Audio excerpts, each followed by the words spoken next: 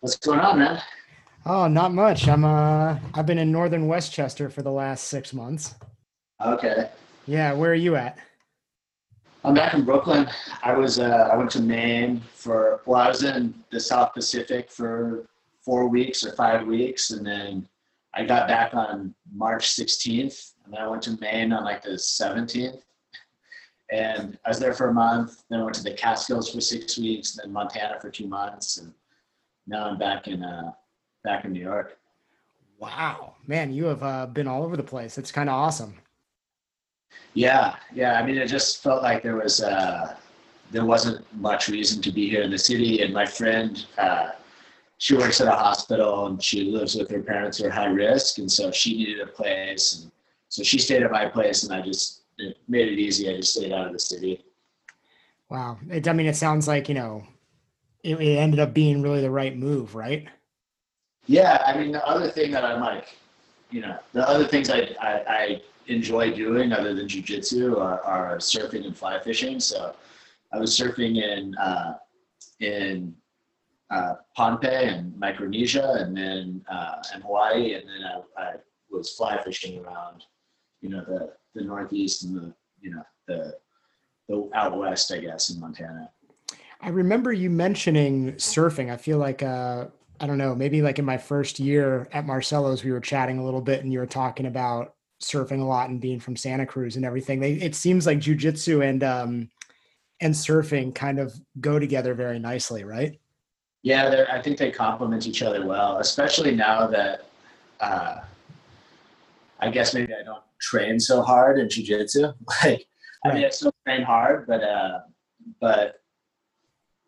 the when I was the twice a day training and like just really focused on competition or keeping up with the competitors, I feel it makes my body pretty stiff Yeah. and isn't super complimentary for surfing. But right now, I feel like I'm in a good blend of training and doing a lot of breath work and surfing. Yeah, my body's been feeling really good for since quarantine started, basically. I uh I also think that there's something about like surf culture and jujitsu culture that are very similar too. Would you agree? Yeah, I would agree. Yeah, and I mean, and especially I'm just gonna change my angle here so I can plug my phone in. It doesn't lose battery. I think like also that it does. They are similar or complementary, but also like so many of the first wave of jujitsu teachers that came to the states were surfers, Uh-huh. and so they kind of went to surf towns, and a lot of the first wave of students were surfers, and kind of perpetuated that way as well. Uh-huh. Uh, like the basically the coast in California was really like the first epicenter of jujitsu in the states. So, Southern California, but then Claudio Franza was my first instructor. He's in Santa Cruz, where I'm from, and Frangina was in Santa Barbara, and Half was in San Francisco. So Uh-huh. uh, yeah, that was like kind of the first expansion. And now, I mean, there's great jujitsu everywhere, basically. But What Texas, so like how long then has jujitsu been like in the United States, and how long has it been like, I guess, at the popularity that it's at now? Like, I mean, I feel like a lot of it is attributed to UFC, right? yeah, I mean, that's why I got into it. Right. I wrestled 1 year in high school, and like me and the other guys that were on the wrestling team would like always watch the UFC tapes and stuff. And I Uh-huh. was like, shit, I want to do that. And then I found out that it was, there was someone teaching in Santa Cruz. So I signed up. Uh, yeah, I mean, I don't know I think Halson was somewhere in the States, like really early, and Horian was teaching, in the garage, like I guess in the late 80s. Hmm. And I think my instructor Claudio started teaching in Santa Cruz in '94. Hmm. So it was right around like the mid '90s, I think, that really kind of got going. But it was still felt very like niche, like most people hadn't heard of it, or maybe had heard of it through the UFC. I mean, uh, most of the people who practice, like, you know, where I was in Santa Cruz were like surfers and like, you know, worked construction jobs and stuff. Right. So it wasn't really like that, you know, like that culturally, you know, there wasn't that scene of kind of competitors and kids coming up as much, you know, it was much more niche. Right. It was like subculture. It wasn't even counterculture. Yeah. It was kind of pretty on the margin, but I mean, it's awesome too. I mean, it's still awesome too. Like, it's still like that when you travel and you go, you know, you go other places where it's, you know, a little bit behind or not as developed. Like, I was surfing in Indonesia last year and spent a day, taught a class, and trained with a school in Jakarta. You know, just I was there, and they found out I was there because I think I posted something on social media. So, yeah, it always feels like you have like kind of a circle of friends or people you've known for a long time, like where you go in the world. And I mean, it used to feel like that, I think more here too, but now, I mean, you know, everyone trains pretty much. Yeah, but it's so interesting because to me, like jujitsu has this like barrier of entry, kind of like surfing, where it's like even when someone is like really brand new in it, but if you know they're doing it, there's like this mutual respect because you're like, this person's either just like surfing, they're falling and getting their ass kicked left and right, or they're in jujitsu and they're just like getting choked. They're, you know, being humble, I mean, it's you know? Yeah, for sure. Yeah. I would agree with that. Yeah, there's something that like, you know, you're sweating together, and you know, you can't really hide who you are when you're especially when you're training with the same people like over and over, and it kind of like there's an honesty that comes out of that. Right. And it's like this personal investment, right? You have to go and invest in your education outside of your time practicing. You know, it's like unlike something else where you just like, I don't know, pick whatever the thing is, you show up and kind of punch your card and do your hour and then go home. This is like it's with you. You know, I remember having conversations in the locker room and people talking about like the YouTube videos and like different people's DVDs and like reading this and reading that. It's a real different kind of educational investment. Yeah. And I think for most, I mean, I can't speak for everyone, but for a lot of people, it's really like the closest they get to like taking ownership and like really learning a skill, you know, because you, like you said, you have to go out and get it and figure things out. And just that process of self-improvement and mastery and kind of always showing up as a white belt, and which, you know, is one of the coolest and most important things about jiu-jitsu is, you know, you never master it. It's something that you're constantly studying. I mean, I feel like, I mean, I've been doing jiu-jitsu, I think like 24 years now, pretty much full time. And wow, I just like have this anxiety, like, you know, I'm falling behind, which happens. Like if you're not improving, you're falling behind. So right. I'm constantly trying to study tape and drill and train as much as I can.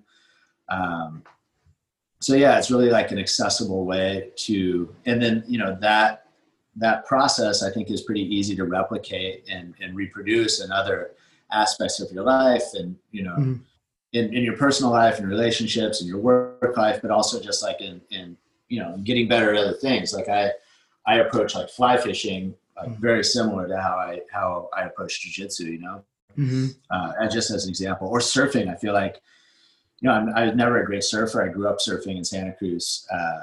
I grew up close to the beach, like walking distance to the beach, and would kind of surf before school and after school, growing up, and not go to school if the waves were good. But like I was never, you know, a particularly good surfer. Like I think I had kind of the wrong mindset always, that your talent or your ability was really intrinsic. It wasn't something, you know, that you like I wasn't good at like picking one skill and developing it through trial and error. And I was just more like, you know, I want to get the good waves and I want to rip and, you know, like whatever I can do my good move on that wave. I think that held me back a lot. And jiu-jitsu is like, in, you know, the understanding of your body that you get and your mind, but like just on how your body works from jujitsu and the processes of dealing with injuries and all of that. Like, I feel like it's making me much more technical and much more aware in surfing. And like the last couple of years where I've been trying to get back into it more, because it's, you know, it's not like something that you can do, you know, 2 or 3 times a day, like how I grew up. You know, now it takes a lot more planning or trip or, you know, a big chunk of time in the morning. So, you know, I could get to the beach and surf and get back before training starts. But being much more deliberate and approaching, I feel like it's like I'm finally getting a lot more technical, you know, or improving in places I've been, you know, wanting to improve for a long time. And just that the jujitsu has given, you know, has facilitated that. Well, I remember like, I think you probably taught a lot of the first classes that I remember taking, at least the ones that stood out to me. And I have to say, for people who end up listening to this, you know, I was coming up on like 3 years doing jujitsu when we had to close it, when everything closed down and everything. Kind of at a point where I was like, oh, I kind of get what's happening around here now. I feel like it takes multiple years to like grasp like what's going on. Yeah. But I remember taking one of your classes and you said something that made me realize that you were teaching not just techniques, but you were teaching almost like meta techniques or meta skills, like things that kind of transcended. When you said this thing, and I'm going to butcher it a little bit, but you were maybe in, it doesn't even really matter the position, but you were just saying, you were like, you paused for a moment and you said, I want you to realize that I'm, among all the things that are happening, I'm using every other part of my body as antennas to get information about what my opponent is doing. So it was as though you're like, don't get so caught up on this single moment and the perfection of this technique to forget that there's this bigger thing that's happening. And you have all these other tools that can be giving you information as well. And that's what made me realize, I was like, oh, like this person's not just thinking about like, here's exactly how you like make the turn on the wave. Like, here's like how you read the wave. Yeah. I don't know what language I use, but that's a way, or what a language I use there. But that's something that I try to think about a lot is you know, because jujitsu, like it only really like we have a strategic picture that exists, or strategic idea of the art where we have to manage distance and find initial contact, like, you know, in self-defense, we have to close that we have to bridge that space in the pocket where it's dangerous, so we can get to, you know, to our clinches and take the fight to the ground. And, you know, there's situations where, you know, maybe you're playing guard and they break your grips and they're running around you. You don't really have contact, but the art really only exists like with that connection.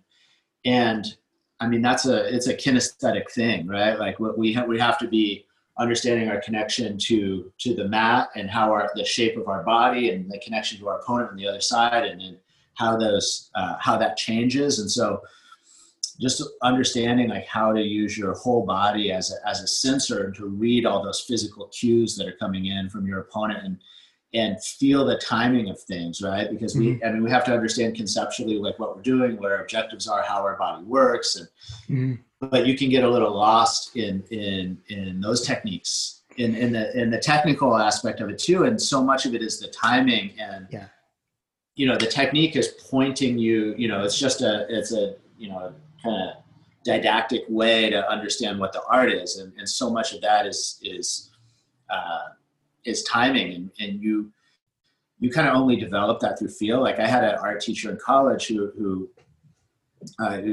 Howard Ikimoto is amazing as an artist and as a teacher, but he was a painter.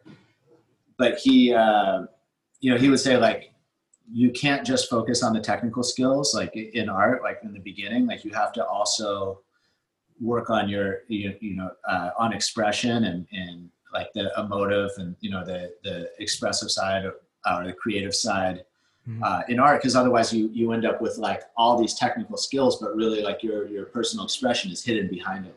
And so that's something that stuck with me, and I try to approach that kind of instruction from different angles and differently with different people. but just to remember that that's like the art. That's what we're doing, right? It's the art of like using that input and using what your opponent's doing against them. Yeah. So we have these like technical maps, and we have to understand the objectives, and Mhm. we have all these goalposts to kind of understand like the parameters of the technique that we're, but really it's a feel thing, and you have to understand that from the very beginning, in my opinion. Yeah, I mean, at the time, I remember not really knowing who was who at the school or like what was what or anything. But being somebody who studied movement and teaches movement, like hearing that, I was like, yeah, I get it. The technique that he's teaching is really just a vehicle for a sensory experience. And that's especially early on where the real information lies. Yeah, that's right. Yeah, and I mean, so much of it too is like as you progress, it's like it's managing your emotional experience too, right? Hmm. Like and learning how to read what your opponent's thinking and where they're at in the fight, mentally, like through how their body feels, like it's not just like looking them in the eyes and trying to like kind of intuit what they're feeling. It's like you feel someone break, you feel when someone's trying to rest, or you feel when someone is pushing but maybe pushing too hard. And like those are all things we want to use against our opponent too. It's not just technically, it's not just we're trying to turn their techniques or their attack against them. We're trying to use their strategy against them, their emotional state against them too. So it requires a lot of like a lot of maturity and a lot of ability to kind of really let go of like your preconceived notion of of the experience, and feel what's happening, and use that to guide where you're going in the fight. And Marcelo, I think a lot of the best are like that, but like Marcelo kind of, he doesn't over strategize. He doesn't like to study his opponent's game. He likes to kind of step onto the mat and have a blank slate, and see what happens, and that's something like I respect so much in how to approach a fight. I think that's like an honest way to do it. And you're going to see who the best person is, rather than like, sticking to the strategy and Yeah, tying up and not letting things happen. right. The problem is like when you're teaching people who are like raised in the West, who are like hyper linear, right? And like inherently, I guess, rigid is the right word. Yeah. It becomes hard for people who are raised culturally that way to like be like, oh, wait, I'm there. It's not a straight line. It's like a mosaic. Yeah. Yeah. And the thing is too, you could have, again, you have to tap into like who you are, right? Like, so Yeah. if you think in that really linear way, Mhm. I think it's beneficial to continue thinking like that, but then bring in the more that somatic experience or whatever into your thinking. But like you can't just completely change the way you think. I think like the practice of the art and getting in touch with yourself will change things gradually. So I'm not like, in terms of teaching, I'm not trying to. I'd rather like try to work with what people are, who they are, rather than try to change how people think about things. That's this thing that teachers seem to struggle with, right? Is almost like that they want you to see it through their eyes rather than giving an opportunity for you to see it through your own lenses, right? Just like, hey, here's some things, figure out how you see it through your, funhouse lens. Yeah, totally. And then it's a balance, because we can objectively tell if we're getting better in jiu-jitsu, because we can tell, if you're getting beat or not. You know what I mean? Like if Right. you're going to tournaments, or the same thing keeps happening to you, then we have to realize like what we're doing is not working, Mhm. and figure things out. So in that sense, it's like we have a big leg up on a lot of martial arts that don't train every day, and don't compete in the same way, or maybe you can't because it's just not safe, Mhm. to be doing their techniques at full speed. And in jiu-jitsu we can, so we have this like really uh, direct input about what's working and what's not working, and Mhm. and what we need to do to change. And that's where I think like being a coach, like you said, like we're try to understand how people are seeing it through their lens so they can express what they're doing, and maybe they're, they're going to do something different or better than you, but still try to get them to understand, like, the foundation, the stuff that's not changing, the stuff that they need to figure, like if someone keeps passing their guard, you want to solve the problem at hand, or help them solve the problem at hand with their toolbox, right? Yeah. Yeah. And that's the other thing that I realized that you seem to respect a lot, is that everybody's coming at it with their own toolbox. And also everybody's coming at it with their own like life experiences behind it. Yeah. And that changes everything. It's not just like, anatomy differences. We're talking like mental differences, like you were saying about like some people see things linearly and you can't change that. And it doesn't mean that you see it that way, but just like, how do I like, create this, like I said, this vehicle for someone to just start seeing and feeling things. Yeah. And, I think like too, just ideologically, I think that, especially as a teacher, I want jujitsu to help like improve the lives of my students, or the group that I'm a part of. I almost don't like really necessarily consider myself a teacher. I'm a link in the chain of in part of a bigger group, right? And our group isn't all professional athletes, especially here in New York. Like it's for the most part, we're a lot of hobbyists who are really dedicated hobbyists, right? Who want to go deep with the art, and they want to get good, but they have kids, or they have like a really demanding job or something. So finding that, just training more and intensity and going kind of with your foot on the gas in jiu-jitsu might not be helping in their life, right? Like I see people who get so addicted to jiu-jitsu that they're like neglecting their more important responsibilities, so it's kind of trying to help people negotiate that as well. I mean, I'm always trying to help push and get people in the academy more and stay longer, stay on the mats, but sometimes it's the opposite too, and you got to tell people they need to take a break. Or you see someone that's, we see a lot, like someone who's in their like early or mid 40s, and then they got really into it, and they want, they need to put in the hours, and their body's just not ready for it. And they start getting injured all the time. And that's where I really start to recommend also like kind of ancillary movement approaches, or, yoga, or whatever, Pilates, breath work, to help just develop an awareness of their body, which I think you can develop just through jiu-jitsu too. But at a certain point, the process of developing that is painful, and it's going to maybe get some people hurt, Right. Especially for people who like don't have either some sort of athletic background, or maybe they even didn't have like a generalist background, like as kids, and all of a sudden they come in and, like you said, they're 40 years old and they like go whole hog, and they don't know how to play, you know what I mean? Yeah. And I'm not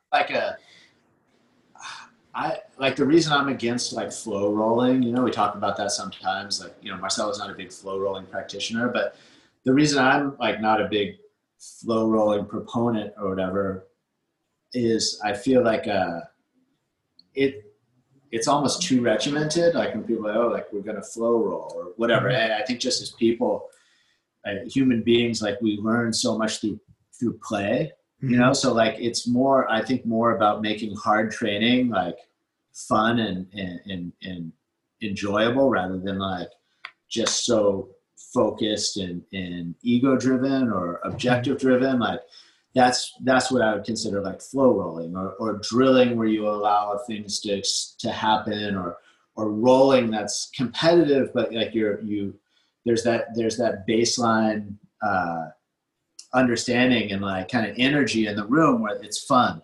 Yeah. And so like you feel comfortable exploring with your training partner, and it's not like you're just kind of flopping around each other or trying to like each impress the other with a cool move, but it's like, it's just more organic,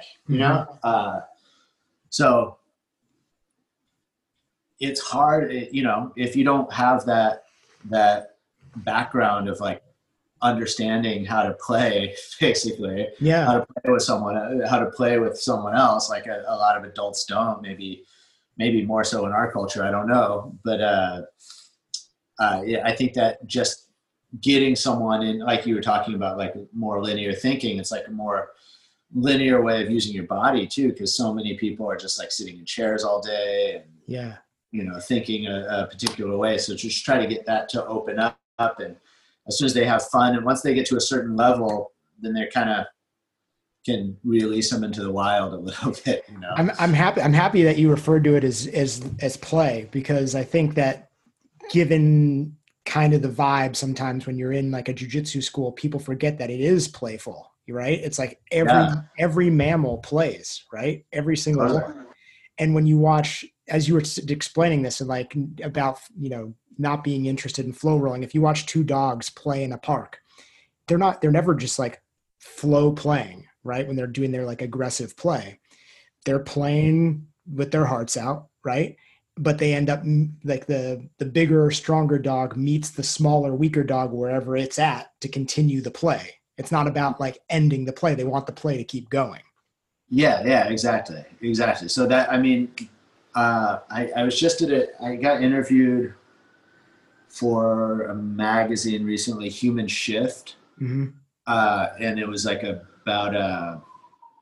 about power and like what power is, and I had like this idea of jujitsu. I was thinking about it, and it's nothing new, but it's like power is control of that really like boils down to self control, and then you can start to project that by controlling your own body and your own mind. You can control someone else's body, etc. But I after just like right after that, I can't remember where. I think it was a book on Lacan, the psychoanalyst, Mm-hmm. but the author said like power is movement, and like projection of power is restricting someone else's movement. Mm-hmm. And I think that's so like such a perfect definition, like not just in broader like macro terms or whatever, but like in terms of jujitsu, Mm-hmm. like power is being able to move, like you said, like keep that game going, keep the play going. Mm-hmm. uh, and our projection of power, how we impose our will and how we control someone else, is by limiting and taking away their ability to move, Mm-hmm. or make them move directionally in the way we want them to, so that their energy like helps drive our movement, and we can yield or merge with it, right? That's like that. Which almost comes all the way back around to like self-control to be able to accomplish that. Absolutely. Yeah. You have to control you have to be able to control your mind to be able to control your, one of the, I used to do a lot of Iyengar yoga, and one of the instructors that I would take classes from regularly, Manu Somanos in San Francisco or South San Francisco, like his thing would just always be to like yelling, right? And he was really like a kind of old school teacher. There'd be a lot of like kind of pushing you into positions or give you a hard slap to kind of shock your body Yeah. past the point where you're telling yourself that you can't go further or whatever. Mm-hmm. But he would say like that the language you need to use is that you command yourself to do something, like command yourself to whatever, do your forward bend or back bend or align yourself in a particular way. So that's kind of the language I tell myself, like when I'm tired or I feel like my body doesn't want to move or feel stuck. It's like, after we understand the basics of how to move, but you have to still like command yourself to do it. Right. It reminds me, I've been reading the sutras of Panjali. Yeah. Yeah, I don't know if you've read it. I've read a little bit of like the source material, but Yeah, I've read that's the interpretations. yeah. That's like one of the sutras is like controlling the mind, and that's basically all yoga is, right? Is controlling the mind. And but then he mentions that like any method, like there, all these different methodologies for everything, right? It could be jujitsu, it could be surfing, it could be rock climbing, whatever. But a lot of in religions, but they all kind of come back to this. It really, if you get down to the bottom, it's a lot of the same ideas, and that is kind of the core. And it should, that's kind of where a lot of these things come back to, is like, having control of your mind, because reality is what's in your mind, not what's necessarily in front of you. Yeah. Yeah. That makes sense. Yeah. So you studied Iyengar for how long? I think like on and off. I mean, I still do some here and there. I Mhm. mean, I have like a home practice, but it's not super structured. It's more just like to deal with. I've been having some back problems, and I have some residual problems with like my knee and stuff. So I just do like a kind of a short sequence a few times a day, usually to kind of deal with that, like somewhere between yoga and physical therapy. But uh, I think I started with an Iyengar teacher when I was like in my late teens, Mhm. and then I've been, I mean, differently consistent about it since then. So sometimes I'll be at the Iyengar Institute like 4 or 5 days a week for 6 months, and then sometimes I don't go for a year.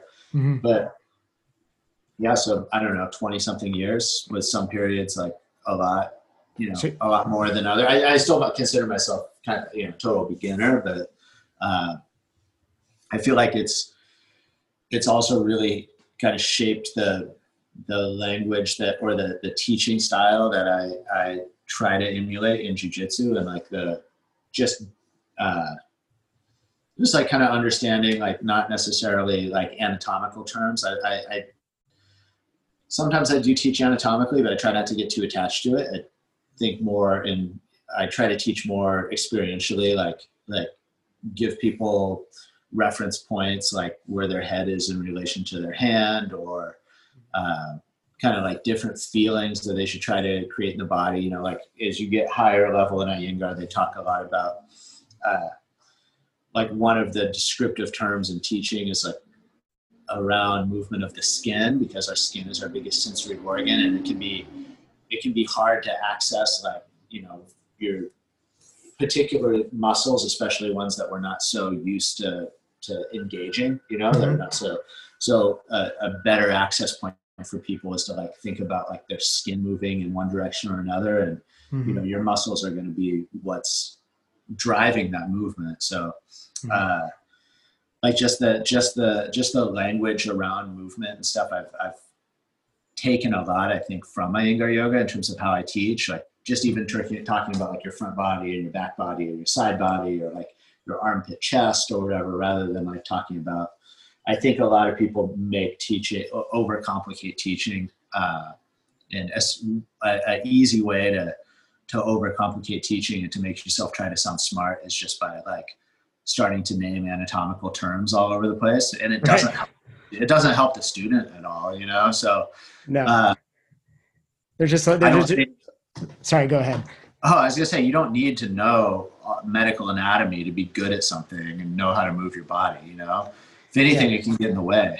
Hey, I mean, listen, there were like Tai Chi teachers 2000 years ago who didn't, there was no name for a bicep or, or glutes or anything. It was just like, it was all one thing.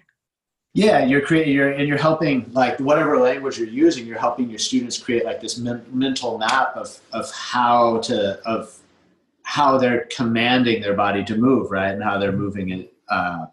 So I think the language is important, but like I think that the goal is to always just simplify things as much as possible, make things as as accessible as possible. Like, so Mhm. you give kind of some cues Mhm. about like a feeling or like alignment cues, and then also make things as, if possible, as specific but as open ended as so that they can be kind of like entry points, where if the student, or you know starts to use those frames of reference, they're gonna discover like a lot more that's there. Where as the teacher, you kind of understand that they're gonna figure things out on their own, but it's better if they do it themselves, rather than if you go over and say like, now this, now that, now like you kind of make things as broad and as general as possible. That's gonna get people going down the right path. And if you, because otherwise you're kind of limiting their ability to create variations and to adapt things to their own body, and Right. et cetera. So I That's it. try to be really mindful of that language of being descriptive, being adequately descriptive and instructive, but not being overbearing Right. and you know. Well, that's why I always feel like some of the best teachers or people who, whatever, educators in any way, or even people who are just trying to explain complex systems, speak in analogies and speak in stories, right? Like I feel like we've done that for forever because we realize that like people understand story really well. Yeah, yeah, totally. And I mean, for me, I've just always, I mean, I feel like I've been really lucky that I was exposed to great teachers, like not even in jujitsu, like outside of jujitsu. So, I mean, I remember from, even being pretty early on in jujitsu when I was like 17 or starting or something, I'd have like some great teacher in college or whatever that I'd be like, why can't someone teach jujitsu like that? Mm-hmm. You know what I mean? Mm-hmm. And so I try to get a lot of influence from my own teaching from outside of jujitsu too. Mm-hmm. Like I had a great gyrotonic teacher that helped me a lot when I was recovering from shoulder surgeries and knee injuries. So just in terms of how she described movement, I've tried to, take from her. I had a psychological anthropology teacher that was really brilliant at UC Santa Cruz that I've tried to, steal from him and from another art teacher. So I'm trying to kind of figure out Mm-hmm. things that work, Yeah. even if it's interdisciplinary, and try to introduce that into jiu-jitsu as much as I can. What did you study in college? I think I was in college forever because I like didn't know what I wanted to do. And like I moved back from New Zealand and was going to community college in Santa Cruz. And so it's just like doing art classes and, chipping away at the general stuff. And then I was pre-med for a year or two, and then I switched to cultural anthropology or medical anthropology. So that's what I have my degree. Well, I only have an undergraduate degree. Right. Interesting. And were you teaching jujitsu like early on or I early? was, yeah. I mean, just out of necessity too, because my first coach, I had a deal worked out with him, and I was starting pretty early. I think when I was a blue belt, where I teach at one of his affiliate schools like one day a week in exchange for free training at the academy. And so, so I was teaching, and then if if the waves were good or something, and he didn't come in to teach, then sometimes, excuse me, I would teach. So yeah, I mean, I started teaching as a blue belt, so 2000-ish, something like that. Yeah, I remember I talked to Dan Koval like 2 months ago, and he was saying that he started teaching pretty early as well. And it was because he wanted to be better at jujitsu. He was like, I realized the way I was going to get better at this thing is by having to like learn it in a way that I'd have to repeat it to people. Which is, I said to him, I was like, oh, that's a cue I always feel like I say to people. I'm like, I want you to like learn what I'm teaching you as if you had to teach it to someone else. Yeah. Like the sooner you have to start teaching to people. And that's also part of like the culture of jujitsu is that like everybody ends up kind of becoming a teacher. Every person you're kind of like partnered with and rolling with ends up being like your opponent, your drill partner, and your teacher and your student. Yeah. I mean, I feel like over the years, probably Marcelo's more the exception, but like it was rarely the teacher of the class that I learned the most from. It was always like a student that I tried to like model myself after, like for blue and purple and brown belt, the person I studied the most and that probably helped me the most was a guy named Sal Hangel, or Sal. Joao Hangel is his real name. His nickname was Sal.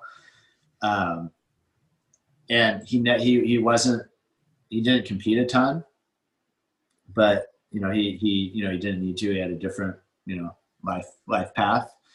But his jiu-jitsu was so sick, and he was like a great mentor, for me. Like, I mean, he was training at Gracie Barra at the time when it was really the strongest academy for sport jiu-jitsu in the gi, and he went several years in that period without having his guard passed in the academy.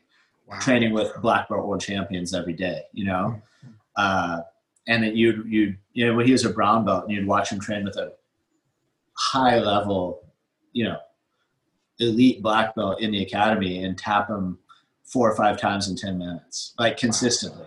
Wow. And he was sick, and no one really knows who he is, but like he was the one where, you know, I'd do the class, I'd learn a lot from the class and asking questions of the teachers and stuff when I lived down there. And then when the sparring would start, I'd be training, and then I'd be training and watching him train the entire time to just try to, like, you know, it's something that, again, in terms of, you know, you have to have like a model of like a person and how to learn to understand like how to teach and how to learn yourself. And one thing that, you know, obviously people do really well is like I don't know if anyone knows the mechanism for it, is like you can project and kind of put yourself into someone else's situation when you're watching it and kind of like experience what they're experiencing and try to imagine what they're seeing, what they're feeling in that situation. And so, Right.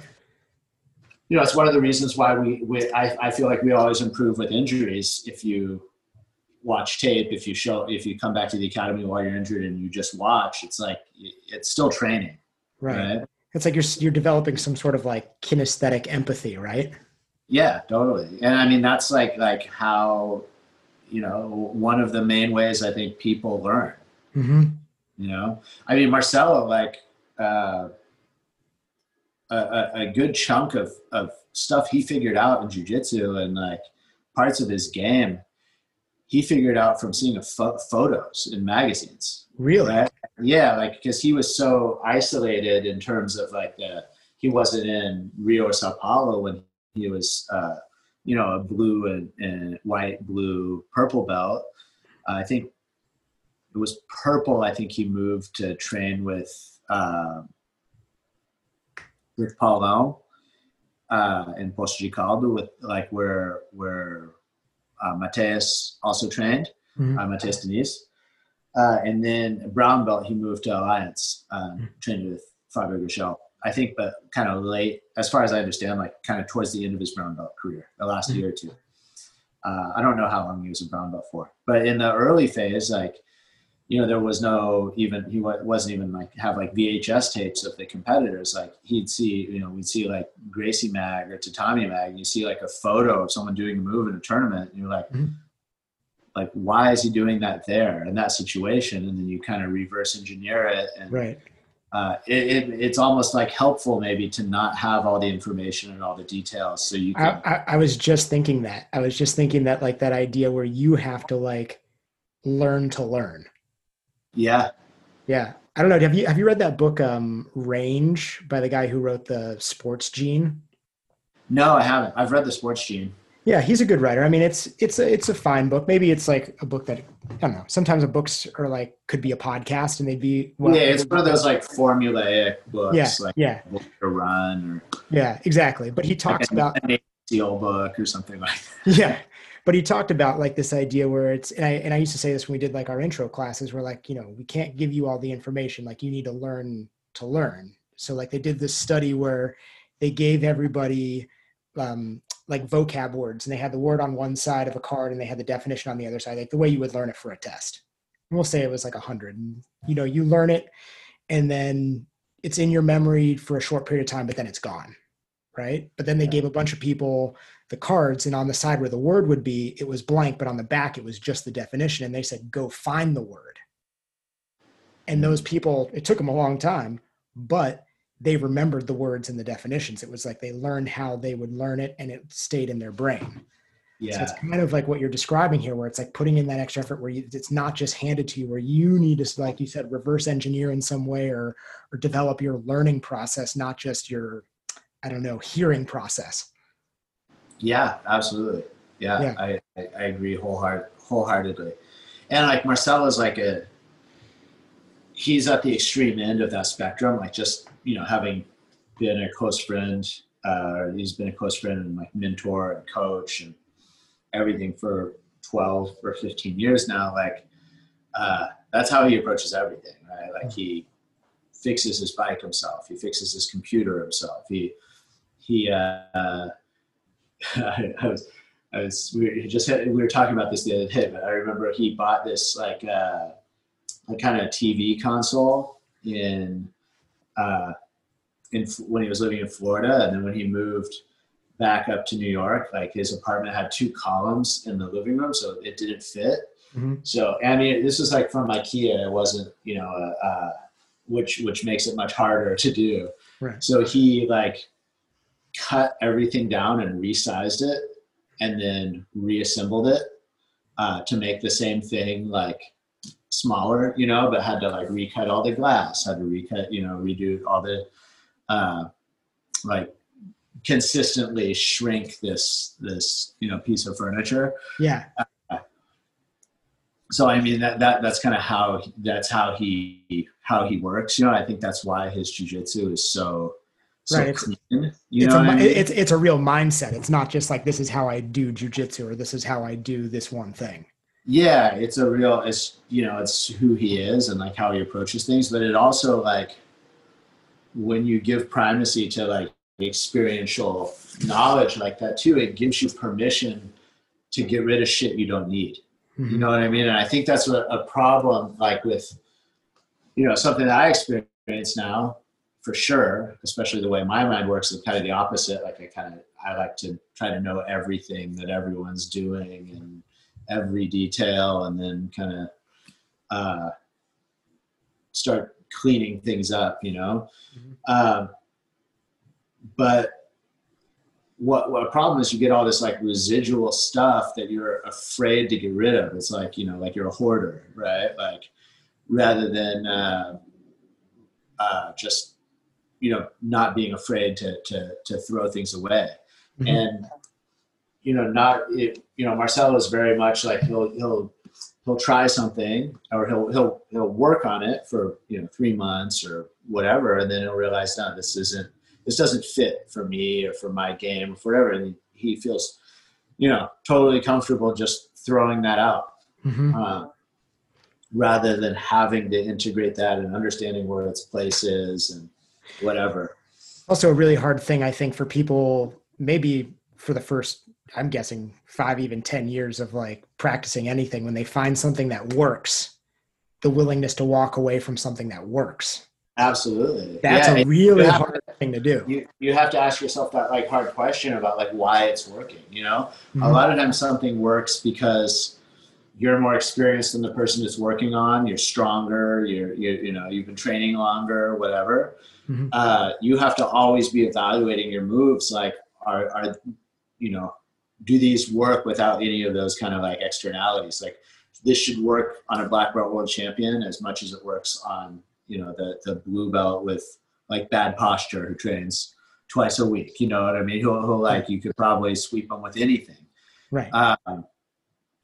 So yeah, I think you always have to be like evaluating and like understanding the level that you're, just understanding like what excellence is in the sport, and that has to be your metric, not like if something's working, you have to always ask yourself, like, when something works, like, why did it work?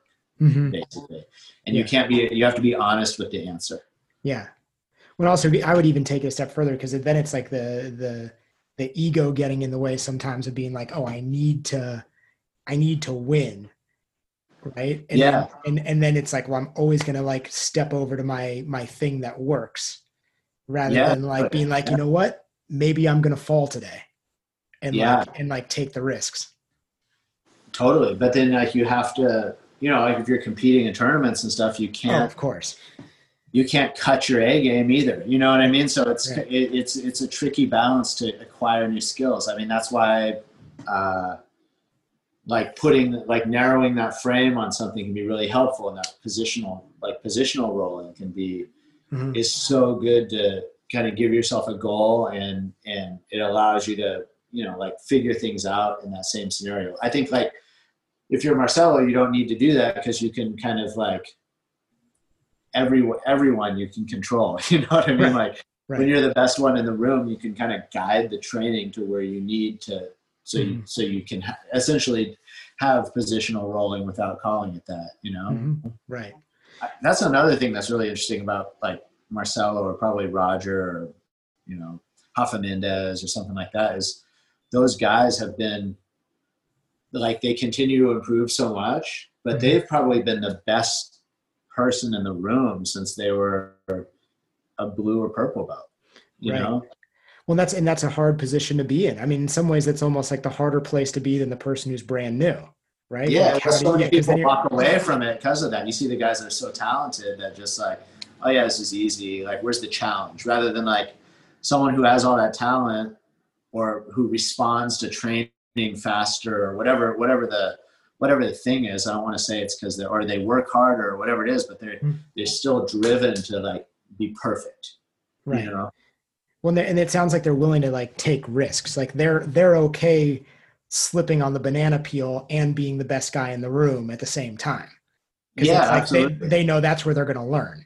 Yeah, absolutely. You see Marcelo tapping in class. Yeah, I mean, I remember talking to someone. He's like, "Oh, like, you know, I tapped Marcelo," and then he was just like, and he whatever, he doesn't care. He's just like right back in there, and I'm like, that's like, to me, that's brilliance. Yeah, I mean, one thing that I respect so much about like watching Marcelo train is like, if you tap him or if he taps, he doesn't turn it up. Like, he's not like, okay, look what I could do. I could tap you back or whatever. He keeps that same cadence of training that he had before that, and he tries to almost go back and figure out where the mistake was and solve it so he never makes it again, you know.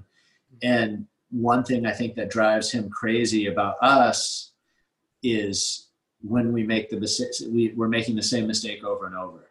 Because he'll be like, you don't need to, if you make that mistake once in training, you should recognize it, fix it, and you don't have to go make that mistake in a tournament for it to stick.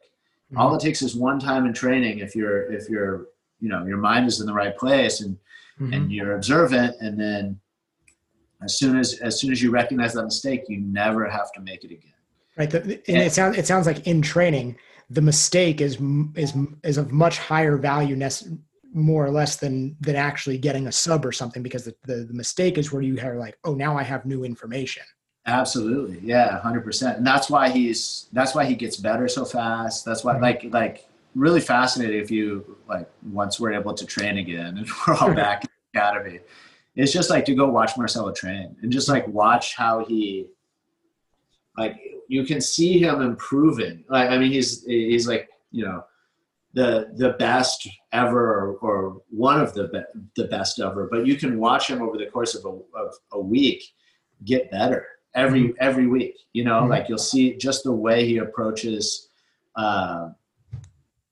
just mentally, where he puts himself in the training every time, you know. I mean, he's also like, he has that kinesthetic intelligence, like, you know, genius off the charts, where you put anyone with him, black belt world champion, blue belt, and he realizes that you improve not by just like kicking someone's ass and not letting him do anything. You have to encourage their game, you know what I mean? You have to work with it and use that against them. So he gives a blue belt the feeling that they're really fighting jiu-jitsu. They're really doing everything. You know what I mean? Like, it gives the same way he does with a black belt world champion. And then you'll see, if he wants to, he'll turn it up, and, you know, he could tap that person 5 times in 10, that other black belt world champion, he could tap 5 times in 10 minutes. You know, you realize there's levels to the game, even at the highest level, you know, at black belt. You see other black belt world champions, and they might be able to do a 10-minute round with Marcelo if they're like holding, but if they want to move with him, it's going to last a minute and a half before they tap. You know what I mean? Like, right. So it's just really cool to, you know, to be an observer, and it's been helpful for me over the years because I've had a lot of injuries and stuff. But, you know, every time I get injured, I'm in there watching training at least once a day, if not twice a day, just to, you know, to watch everyone, but really to, you know, watch Marcelo. You know, I learned so much from that. Well, it's almost like, to bring it back to surfing, it's like the guy who rides like Jaws, you know, like, what is that, like one of the big waves? Like, he doesn't ride every single wave he rides, you know, from like the 3-foot wave to the 60-foot wave exactly the same, or like ride every wave like on a longboard the way he would ride it on a shortboard, or like, yeah, it's like respecting that there are different scenarios, and Yeah, and the game changes with the different scenarios. yeah, absolutely. Yeah. I mean, that's like back to surfing. Those are the surfers that I like to watch the most, are the ones who can kind of ride it, who can do it all, you know? Mm-hmm. I mean, probably everyone's favorite surfer, but like John, like Mm-hmm. ridiculous to watch what he can do on kind of any board and any set of conditions. Right. It's not just like, oh, I'm only going to put on the show when I'm on like the craziest, like most deadly shit. Yeah. Yeah. You mentioned, because you talked about Iyengar a bit, and I feel like you talked about breath work maybe like 3 or 4 times, but just like kind of grazed over it. But I feel like I've spent a lot of time thinking about it, and I've spent a lot of time doing it. And I think it's something that we don't think enough about. Can you talk a little bit about some of the breath work you've been doing recently, and maybe some things that you've been doing in the past? Because I think there's something there for everybody. Yeah. I mean, I started, I guess, doing a little breath work with my first kind of long-term yoga teacher in Santa Cruz, Lori Broderick Burr. And I think she was mostly from an Iyengar tradition, and it's been so long since I've thought about that. She also worked, I think, a lot with Judith Lassiter, who does like restorative yoga, and yeah. So I think it was just kind of basic pranayama.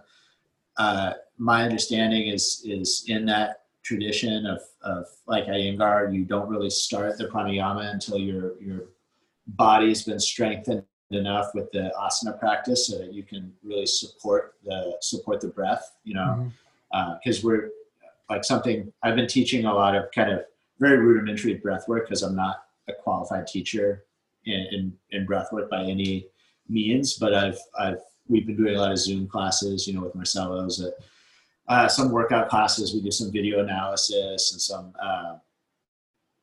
kind of basic jiu-jitsu movements that we can do at home to kind of work on those building blocks. But I've been going more and more into doing some breath work at the beginning. And one thing that I always try to emphasize is that our posture is supporting the breath, and the breath is supporting our posture. And that's something that I think is really important to understand for fighting too, right? Like, we have to, probably the most important skill in a fight is to be able to breathe, right? Because as soon as you stop breathing, you can't function really.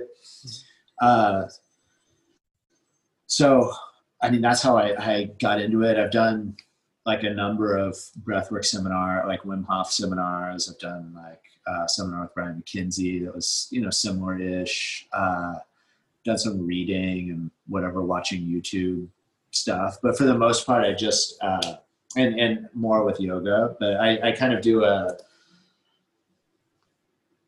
on my own, I do like a pattern. I guess it's kind of Wim Hof-ish but inhalation, exhalation, retention, like the 3 factors of breath work. Sometimes I work more on the exhalation. I'm like controlling doing really long exhales with the diaphragm. Sometimes more percussive on the exhalation, and then I do the retention off of both the inhale and the exhale. Because I'm not like a breathwork instructor or anything. It's like, for the most part, everything is like experiential with me. So I'm kind of doing a little bit free form, but like informed by those modalities. And, a lot of, even gyrotonic, like I did quite a bit of gyrotonic for maybe 6 or 7 years, a couple times a week. It helped me a lot when I was really overtrained and needed to keep that training volume up. And it's a really good integrative practice of breath and movement, I think. But also relatively like similar in terms of like just understanding how to breathe into your like low in your body and keep the tension out of your chest and collarbones and neck. And moving in postures that allow you to breathe well, and in motion, kind of working with your breath and your integrating breath and body so that, you know, your inhale is mostly passive and can be driven by kind of arching movements or movements where your shoulders and knees move apart from each other. And then your exhales to time that when you're you know you're curling, or you're bringing your body in, so your shoulders are moving close to your knees. And so like developing that kind of more integrative breath. Yeah. I guess that's a good way to say I'm a little all over the place with the breath work, but I do a lot of breath. I do some stomach vacuuming stuff too, like on my own in the morning before I eat.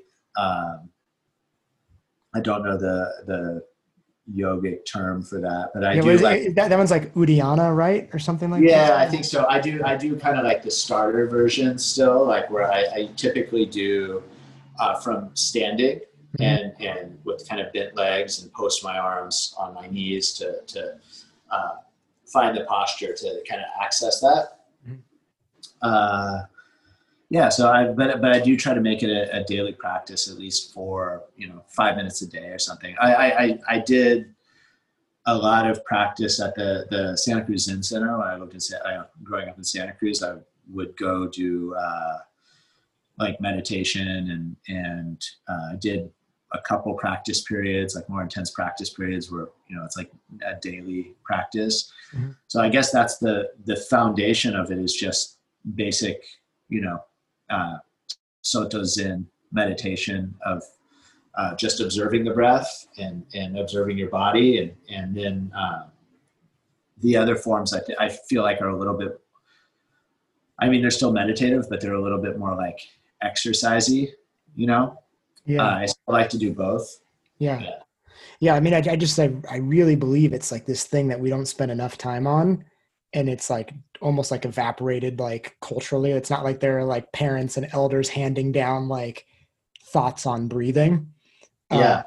And, when you look back at like a lot of different things, you can look at like whatever, different kinds of yoga, different kinds of martial arts. And there's always this like, especially early on, this like integration of like breath, and then breath and movement, understanding of like breath and stress, and breath and changing consciousness and everything. And, it's this really valuable tool. And then somehow now it's like, oh, well, we don't need to spend as much time there. Everybody does it anyway. Yeah. I feel like that's where I'm going to, that's where a lot of my energy is going to be directed in the future, especially as my, your body continues to change as you get older and use it. It helps me a lot in fly fishing too, because the way I fly fish is a lot more like hunting, I think. Mm-hmm. Like I don't care so much about catching a lot of fish. Mm-hmm. I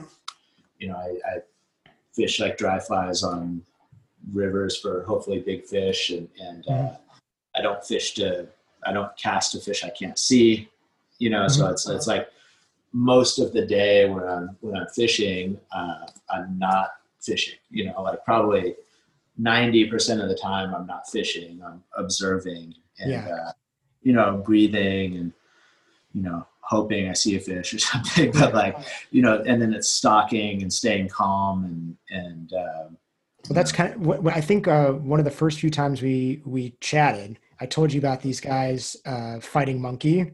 They're like a movement. Oh yeah. That's right.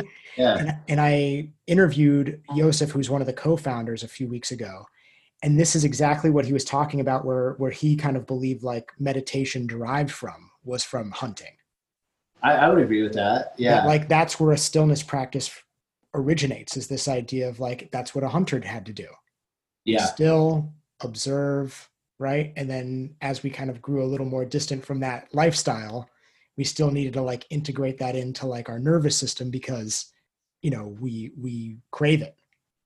Yeah. That just reminded me of what was I think it was Michael Pollan's first book. Mm-hmm. I always forget the order of the books, right? It was like New Food Rules was like the tiny one. And then I think maybe Omnivore's Dilemma was first. Yeah, I read Omnivore's Dilemma, but it was a long time ago. I don't know if it was in Omnivore's Dilemma or like the one after the between New Food Rules and Omnivore's Dilemma, but like it was, he talks about like even cannabinoids and like that the receptors or whatever for cannabinoids are probably like were developed or evolved from like basically from hunting because that's that like the experientially like when you're hunting like you like it stretches out the perception of time and we become like hyper aware of these like very kind of narrow things. So yeah, I mean that's like I mean I'm not that's the closest that I get in my life because I live pretty clean, like to like experiencing some kind of like altered state. I Mhm. think because like I'll fly fish. Again, like I kind of set out with it's mostly about observation, but like I'll spend the time on the river and try to figure out what's happening and solve the problem, but then spend a lot of time walking around and observing and just like trying to find the right conditions and the right location and stuff. And then you realize it's like you just spent 9 hours past. Right. It Right. feels like an hour and a half or something. Well, because it's such like an overwhelming sensory experience, right? Yeah, Because it's like yeah, unlike, I don't know, pick the thing that's just like whatever that's totally structured. I don't know what it is. It could be just like doing push-ups or something like that. It's like, oh, you have to do 100 or something. And it's like your sensory experience is limited. You're not smelling a bunch of things, you're not seeing a bunch of things, you're not trying to turn on your ears and all these things. But when you're out there hunting, not only are you like prepared to like cast, right? yeah, But you're like listening and you're like seeing and you're smelling what's happening. Like, I mean, it's a pretty like sensory overload, yeah, for sure. Yeah, yeah, yeah. and we like Yeah. don't have as much of that anymore.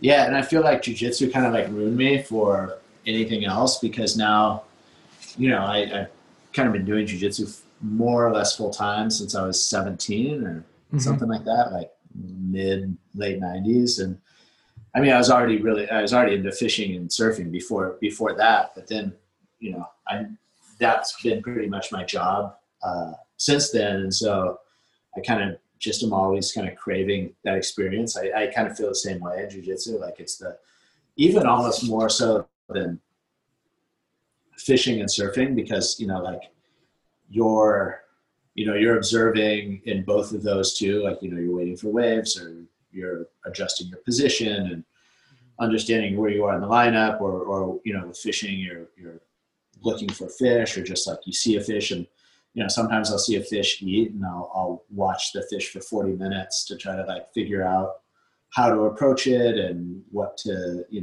uh, or just sometimes just observe for the case just to observe and not just like rush things. But even still, jujitsu is of all of those is the one that I feel like most reliably and directly plugs you into that kind of flow state, Mm-hmm. uh, and you realize like you can't, the hour of training went by like that, and you didn't really have Mm-hmm. whatever other disruptive thoughts, or you weren't thinking about whatever else that had been on your mind. Do you think that there's something to it too that has to do with like kind of the being with people aspect of it, For right? sure. Like I remember I wrote a blog about this. I'll send it to you because I think it was one of like my first few belt promotions, and Marcelo gave this speech about how jujitsu means a lot to him because it makes you better at being with people. Um, and what you're kind of describing makes me think of that. Um, Excuse me. bless you. That that being with people aspect that we have almost less and less of, and even now more so less and less of. But like the being with people, like we're as mammals, like we're not supposed to just be able to like self-regulate. Like being able to co-regulate is a really important aspect of like being mammals, being human beings. Yeah. When you were saying that, it made me think like, oh, that maybe that's also part of that attraction to jujitsu as well. Yeah, for sure. Yeah, for sure. And then like there's a honesty to that interaction with jujitsu that I think is lost in a lot of other disciplines, especially probably with like, this like, so many of our relationships are so transactional, or there's not a lot of depth, or we're on like social media all the time or whatever.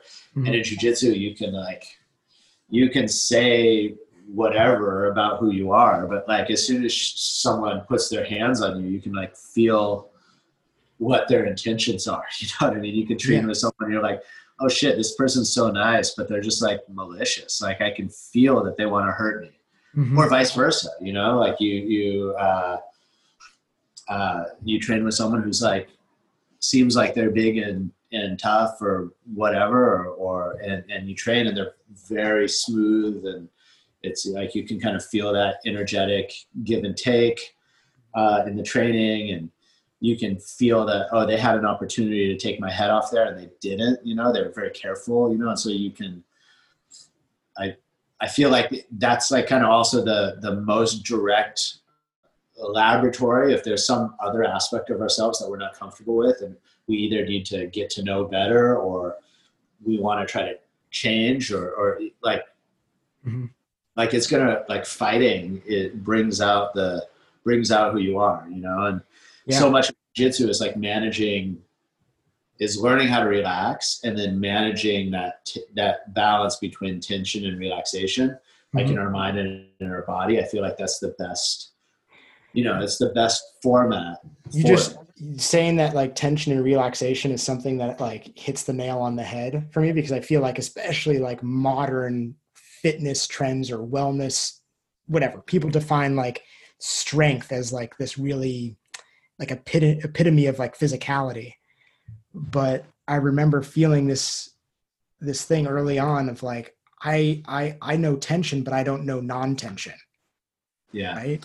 And non-tension is just as powerful as tension, or tension doesn't matter without non-tension Yeah. or Yeah. emptiness. I don't know what the better word is, but like, it's like you can't always be full all the time.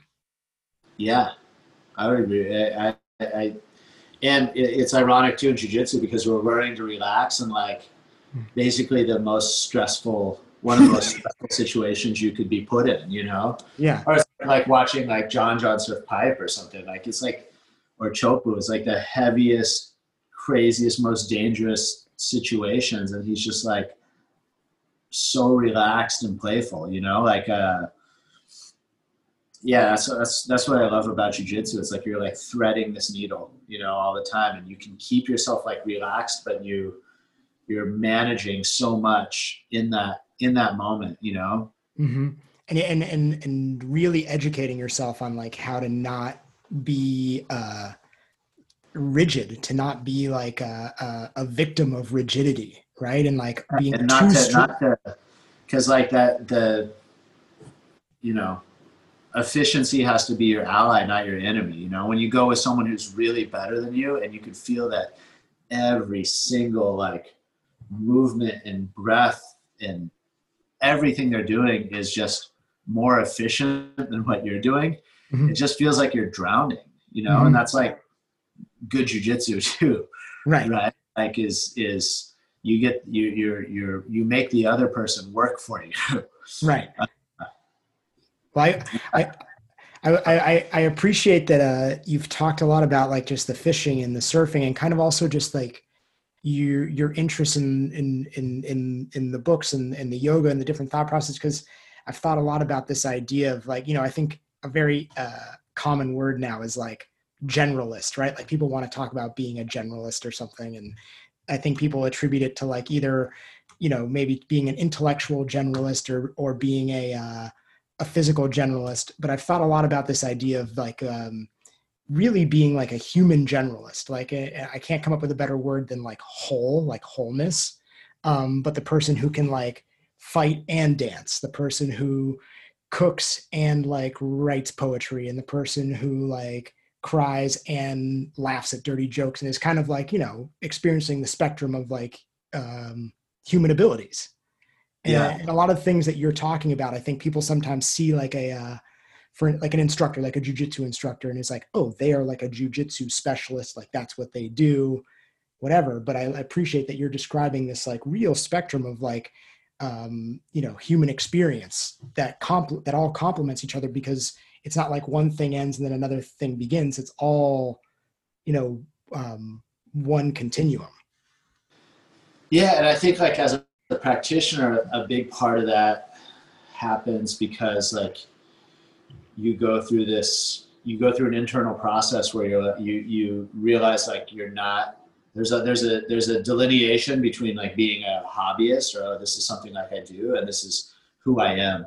And when you allow yourself to be like, this is who I am, this is I'm a martial artist or I'm a jiu-jitsu fighter, and it allows you to take that into like off the mat, and it allows you to use that toolbox like to approach other problems with that, like that art teacher that I talked about in college, Howard Akimoto, like he would say like, the earlier you consider yourself, and even if you're like your art's like dog shit, like the earlier you consider yourself, like you can tell yourself I'm an artist and this is like this is my art or whatever, that you develop that confidence. Like that's when the learning can start. You know what I mean? Like that's where you can start to like take that first step forward and take ownership of that process, take ownership of the process of improvement, So I kind of feel like that's one thing I try to always get across to the students is like that to get them, however that happens, but to get them plugged into like the room and the culture and the team so that they feel part of it. And as soon as they feel part of it, that they be like, okay, no, this is who I am. This is a martial artist. This is a home that for me here. It's like then it's a lot easier to take that off the mat and like integrate that into every other aspect of your life, right? Right. And then and going the other direction as well. I remember like someone was once saying like, when you're struggling with a new skill or something, sometimes go learn a different skill and come back to it. And what you're doing then is just like kind of having another sensory experience and just improving your like physical awareness to like then come back and be like, oh, well, what was I not getting about that thing? Like what sense was I missing? Yeah, that makes sense. Yeah. And they all benefit each other. Yeah. And then also like, so it's not just all like, and we kind of talked about that, but you have to be realistically self-critical too. I feel like in like everything you do, right? And you realize like a lot of things you're not, even if someone says you're good at them, or or you get like that attention, you're really not that good. I mean, I think there's a lot of jiu-jitsu people who aren't that good at jiu-jitsu, who are at like a whatever, they're high level technically or whatever, like they're black belts or brown belts, but if in terms of the art, they're it's nothing special yet. You know what I mean? Like I include myself in that, and sometimes too. Like there's, like you have to be, you have to be realistic too. Like you have to. It's not all like idealism. Right. Well, and like perfect technique doesn't mean perfect jujitsu. Right. Yeah. Like, I often think of like, there are kids who like learn how to play classical guitar, for instance, at a super young age, but they've learned the technique perfectly. You know what I mean? And they grow up and nobody wants to hear them play because they'd rather hear Nirvana, Yeah. Or like look at like Messi or Ronaldinho Gaúcho, or someone who's just like a genius in soccer. Like there's no like linear path that takes you there. Yeah. So what, I know that the school is kind of still in limbo at the moment, trying to figure out like what to when opening and things like that will happen? Or do you have any more information there? Not really. I mean, probably just as much as anyone else has, is that like we're all prepared, because we're like supposedly stage 4 Hmm. reopening, like Hmm. because we're whatever the code is, it's the like health and physical culture or something like that, Hmm. uh, which is basically like a gym. So we were trying to prepare for like some solo movement. I think there's a lot that we can do like with solo movement and jujitsu to improve, right? Like Hmm. having big kind of squares on the mat to socially distance, and we can do a lot more on the mat like that than we can do on our house, because most of Hmm. us don't have like a 12 by 12 matted square with a wall pad on, so you can like Right. drill judo entries, uchikomi, and do like shadow wrestling and all the all our moves on the ground. And we don't, most of us don't have that at home, so it was like still like seems like a good bridge kind of thing to until we can start training again. But Mm. then yesterday Cuomo said that that's not going to be allowed for the foreseeable future. Oh uh, wow. so or at least for the next couple weeks, like there's no date certain when that's going to be allowed. He said like he thinks that the risk is too high relative to the social good or whatever. Hmm.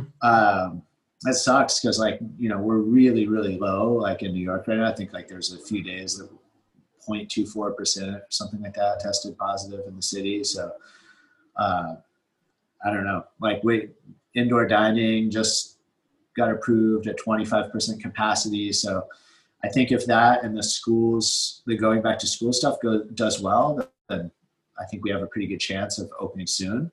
Yeah. Like if as long as there's no bumps in the numbers, and then that's that seems like what other states have done successfully, Hmm. um, and is any of the other parts of New York have done is like start with like a couple weeks of solo movement, and then start with a dedicated partner, and then a small group that's in like a bubble, uh, and that's our plan to come back. So we're just like the gym is perfect. Like it's I wish I could show the photos or video I have on my phone. It's like it's sick right now. Like everything's cleaned, everything's like social distance. There's like we have 12 by 12 squares taped on all the mats, so it's like you have a ton of room. No one's kind of standing on top of each other. Right. Like we're ready to go. It's Yeah. just we're just waiting for the city to say it's okay, basically. Yeah. I've got a friend in Colorado, and they've been doing kind of like the 4 3-man pods for a Yeah, while. And it sounds like it works really well. It's like these, I think he said they're like 12 people total in class. It's a smaller space, I think, but then it's like it's pods of 3, and those 3 people never train with anybody else. And they've had success. Granted, it's Colorado, it's a different story, but like I see that as like being a step that should yeah. be I think that could really pretty good. mitigate the risk. And like honestly, like if you have a good group of 3, Hmm. like that's plenty of training. Yeah.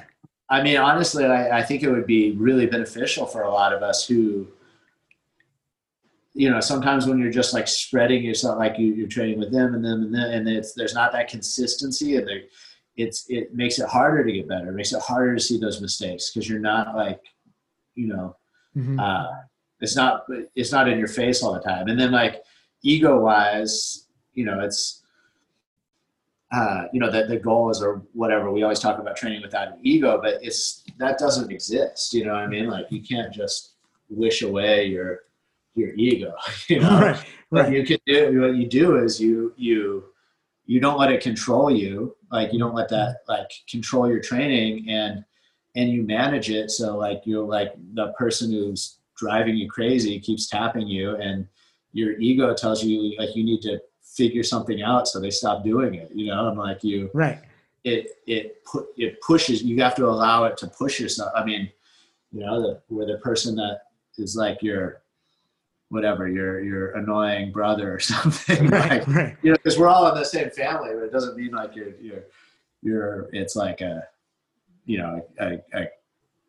whatever, a cartoon marriage or something all the time, right? It's Right. like, But it is a good opportunity in the beginning for like the pods to be like, no, no, no. Now you do have a sibling and a cousin, and the three of you are playing together. exactly. You guys are playing together. You guys are going to have to figure out a way Yeah.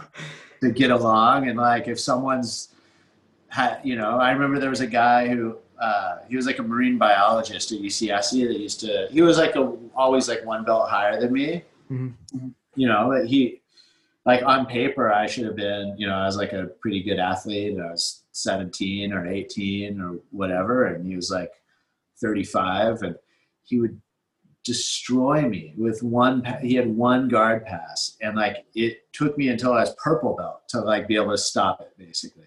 Maybe like towards the end of blue belt, but I'd be so, I had like much more complete jujitsu. I was winning tournaments doing that. And like, this guy would just crush me every time. It's like, you need that too. That person that's beating you with the one thing to go in and really problem solve it, Well, and also like being with people who really know your game. Yeah. Right. It's not like you get to like spread it out and like someone's like, oh, like I kind of remember training with you, but if you're just like, no, no, no, no, I know where you're strong. Yeah, you can trick them. You know what I mean? And like, Yeah, you don't want to rely on that. yeah. So have you been training jujitsu personally, like with your own little group? I have. Yeah. I have. I've been training with like Mateus Diniz, and Right. he's getting ready for a big match with Gordon. Yeah, that's exciting. So yeah, there's been like 3 or 4 of us that have been kind of training. Yeah, so that's, I guess I've been training for about a month now. Mm-hmm. I was drilling when I was in Montana. I was doing a lot of drilling with a friend, but we weren't really like sparring much. But Mm-hmm. yeah, I've been training like, I don't know, maybe like 4 times a week or something like that. Like, doesn't feel like enough, but it's kind of what. Well, it's a big change after like basically 5 months away, and then all of a sudden you're in a place where like you're used to having like, I don't know, middle of the day class is like 70 people, and then all of a Yeah. sudden it be like 4. I mean, that's a big change.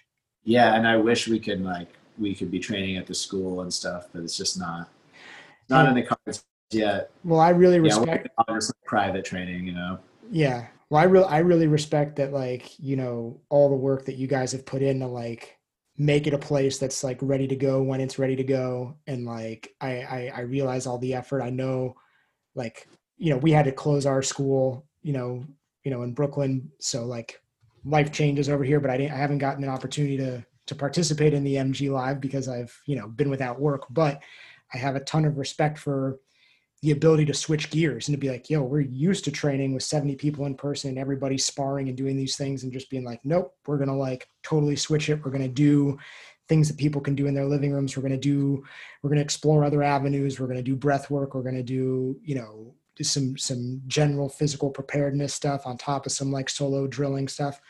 I don't know. I just really respect it. And I think that like, the people who have gotten to be a part of it and have even looked on from afar really respect that, like, the creative juices that have had to flow to like make this work, either logistically in the gym with, all the different things that could happen, and the teachers who have on the extra mile to be like, no, I'm going to like jump off the mats and onto Zoom.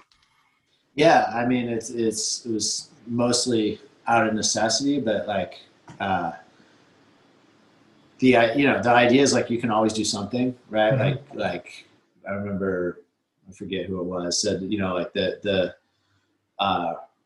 real professional athletes, like the difference between professional athletes and amateurs is professional athletes are always injured, and they train around their injuries. Like,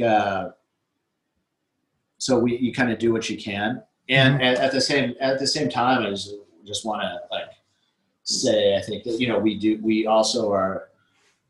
we don't want to put anyone at risk, and we take it seriously that, there are a lot of our students maybe are exposed or have a family member or someone that's high risk, and we don't want to be we want to be respectful of that, and so we want to make sure that when we come back full force, like it's in a safe way.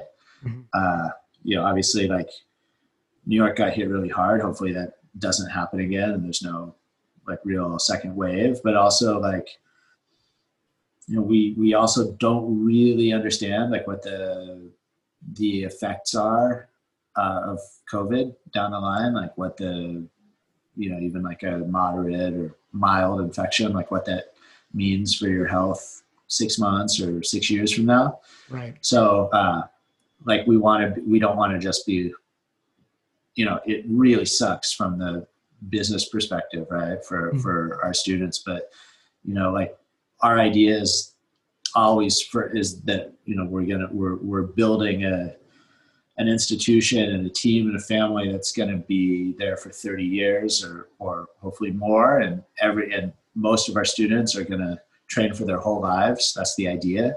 Mm-hmm. So we want to try to be as safe as possible now. And so hopefully we can come back as soon as possible, Yeah. I'm not personally, like in my own life, I'm not super concerned about myself getting it, for example, but I'm not also looking forward to it. And right. I'm trying to stay, because I'm training with a couple of people. So there is some risk there, but I'm also like socially isolating myself from all the other people in my life who are higher risk, et cetera. So, right. I think all of us are making a lot of sacrifices. Yeah. Well, I like I said, it doesn't go unnoticed, like all the work that you and the rest of the team have like done to continue to like, support a community, even if it's like, it's different, it's creative though. It's like, it's problem solving. It's all these amazing things. And at the end of the day, really, I don't know, giving people something who have felt isolated. I don't know. I think there's so much good that you guys have done that I just, again, I have a ton of respect for it and respect all the things that are going to continue to happen moving forward. Cause I know it's going to continue to be challenging and have to be a lot of like problem solving along the way. Yeah. Yeah. I mean, also like for us too, like I'm sure for you as well, like a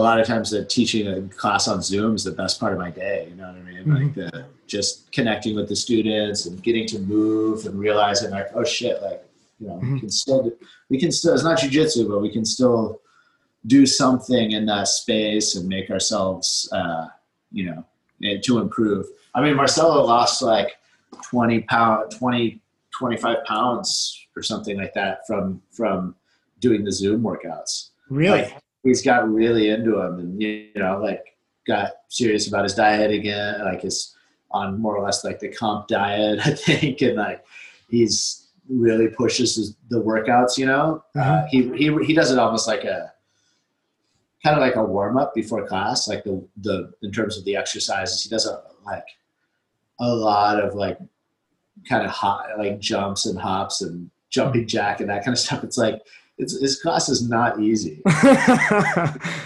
Every time I do it, I'm sore for, at least a few days. It's like taking some sort of like boot camp class with Marcelo Garcia. Yeah. But also like, but boot camp, but like where we do all these like functional movements and he does a lot of handstands. I mean, which I'm sure you're like the master of, but generalist master. But yeah, I dig that so much. That's just awesome. So if people want to jump on, are people able to sign up now who are not part of the school, or is it strictly for people who are students before?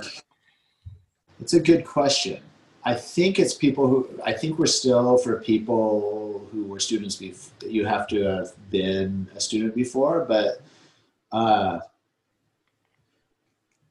actually, I don't know if that's right. I don't know. I might have to get back to you on that. I think if you're interested in jumping on our Zoom classes, as long as we don't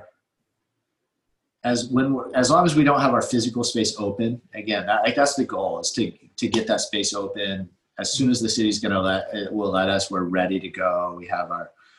We have all the infrastructure of doing like little bubbles for the solo training and phasing it back in once we're allowed to do actual training. But until then, we're doing 3 Zoom classes a day. Hmm. and then Monday through Friday, and then one on the weekends. And we do like a workout Zoom class, we do a Q&A, like a technique Q&A, and then we do like a video analysis. Hmm. Um, so if you're interested, you can just inquire off the website about joining, Hmm. and if you sign up, I think you can, if you sign up for like the membership, you can become a part of that. Okay, cool. Fee.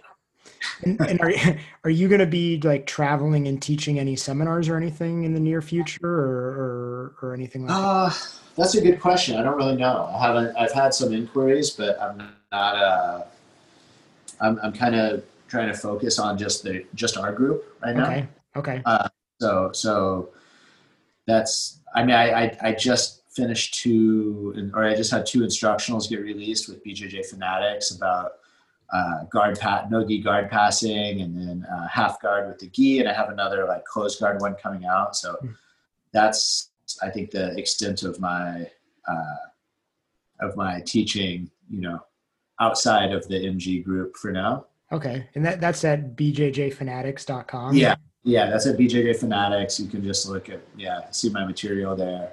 Okay. Uh, Cool. yeah, Well, I feel like we need to talk again at some point. It doesn't have to be recorded, but I feel like we should powwow more in the future about some breath work ideas. yeah. Just let me know. I just found out about this. I have it on my phone somewhere. There's a Breathwork Institute in Tribeca Mm, that's DeRossi or something like that. Have you heard of that? no, I haven't heard of it.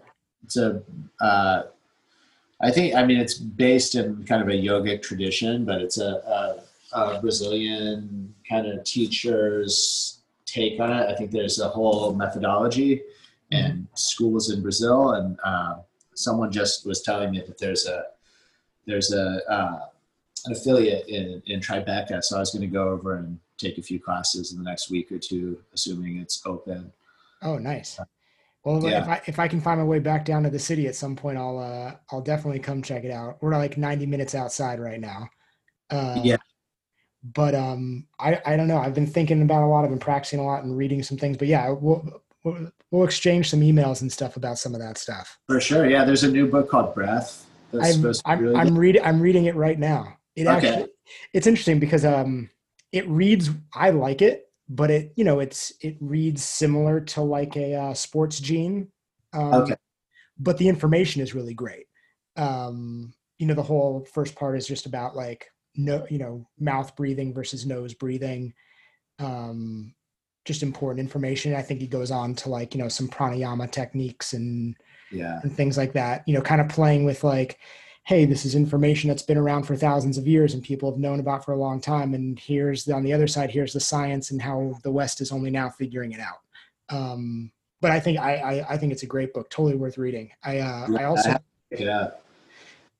I mean, I would recommend Light on Pranayama too, if you haven't read that by BKS Iyengar. yeah, that was like the first one I read, which was, and you know what I thought was amazing about it? And I think it's because English is not, or was not his first language.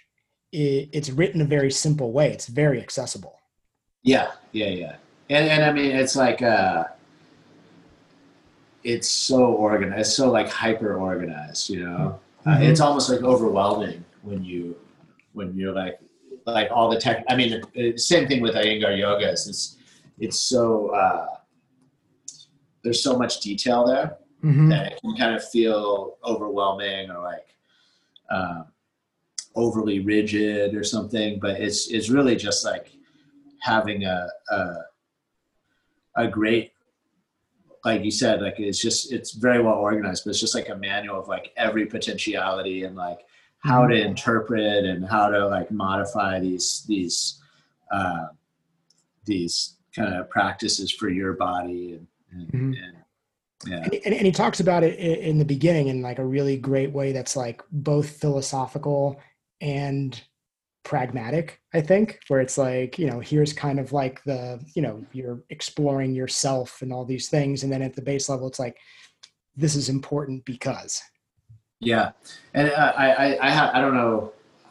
again, this is kind of secondhand. But one of my teachers who's with practicing Iyengar yoga for like 40 plus years, saying like some of that approach has to do with like being Brahmin, where like the path to God is really like in physical reality. So it becomes so much about like the physical details of the body and how to like organize and align things. Mhm.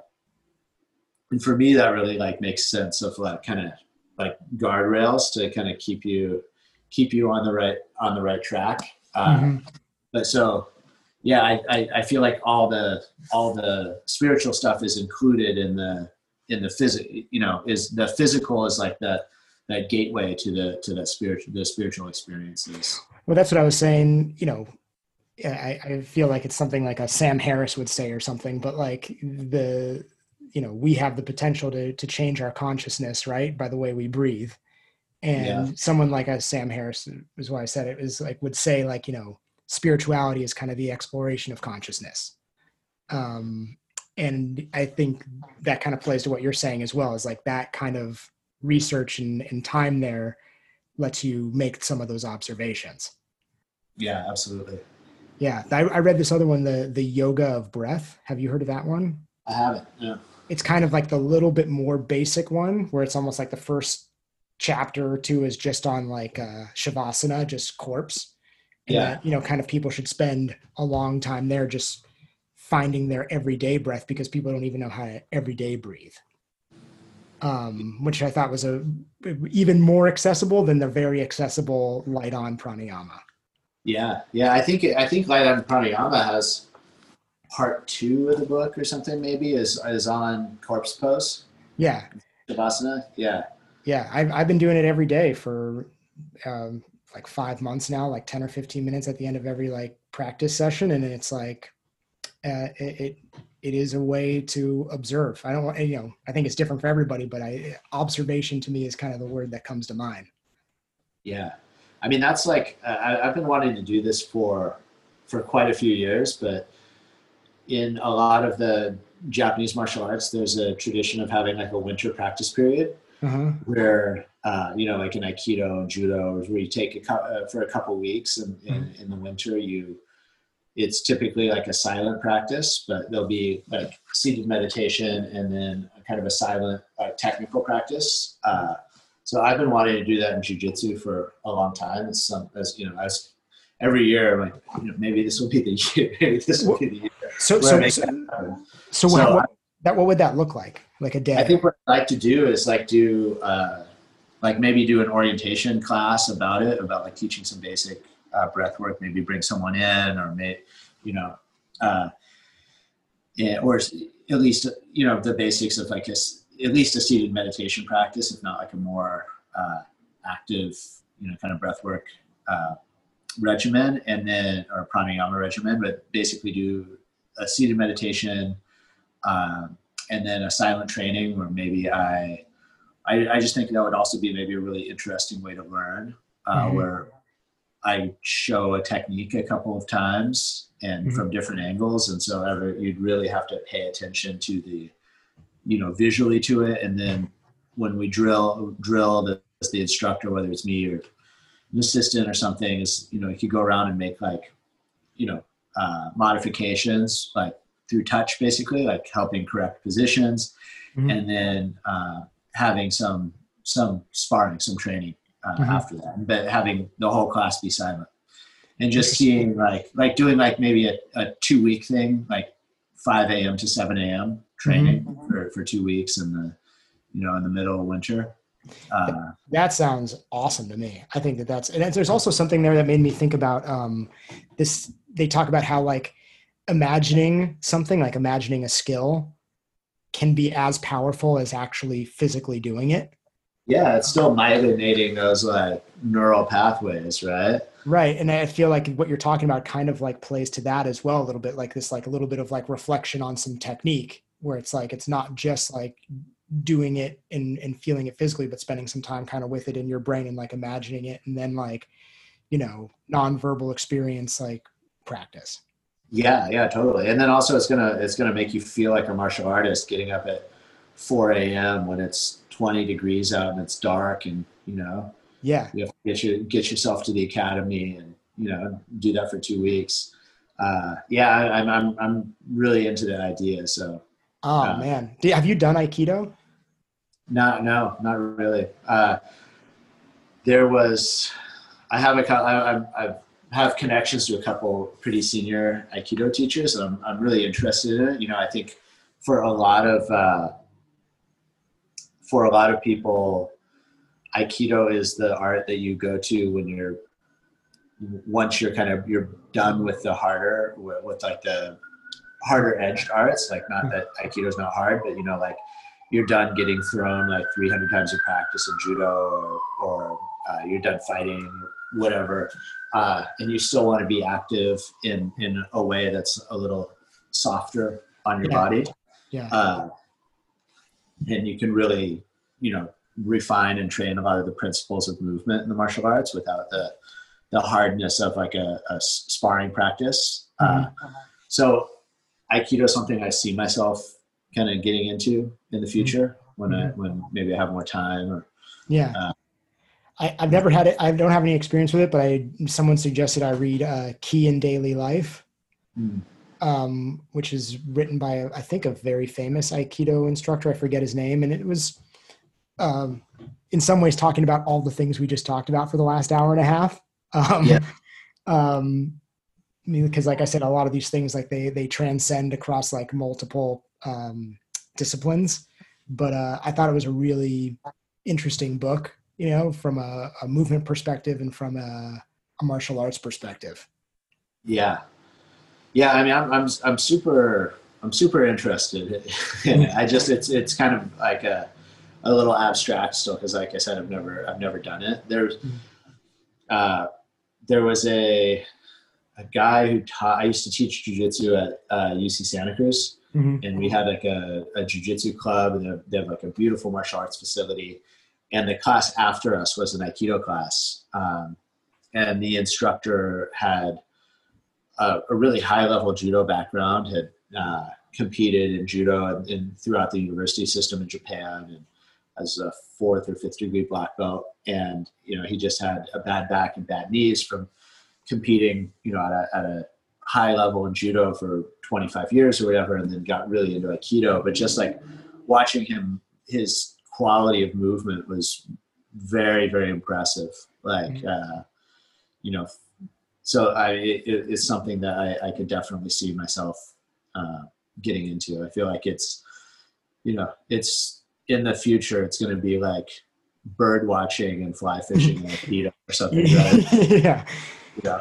Surfing and Brazilian jiu-jitsu. Well, when we get off the call here, send me your address. I'll send you a copy of that book, because I think you would dig it. Okay. And it's quick. It's like a little thin read. It's but I don't know. There's some quality in there. Yeah. Sounds awesome. Great. Man, I'm really grateful that you like made the time to do this. I'm happy we figured this out.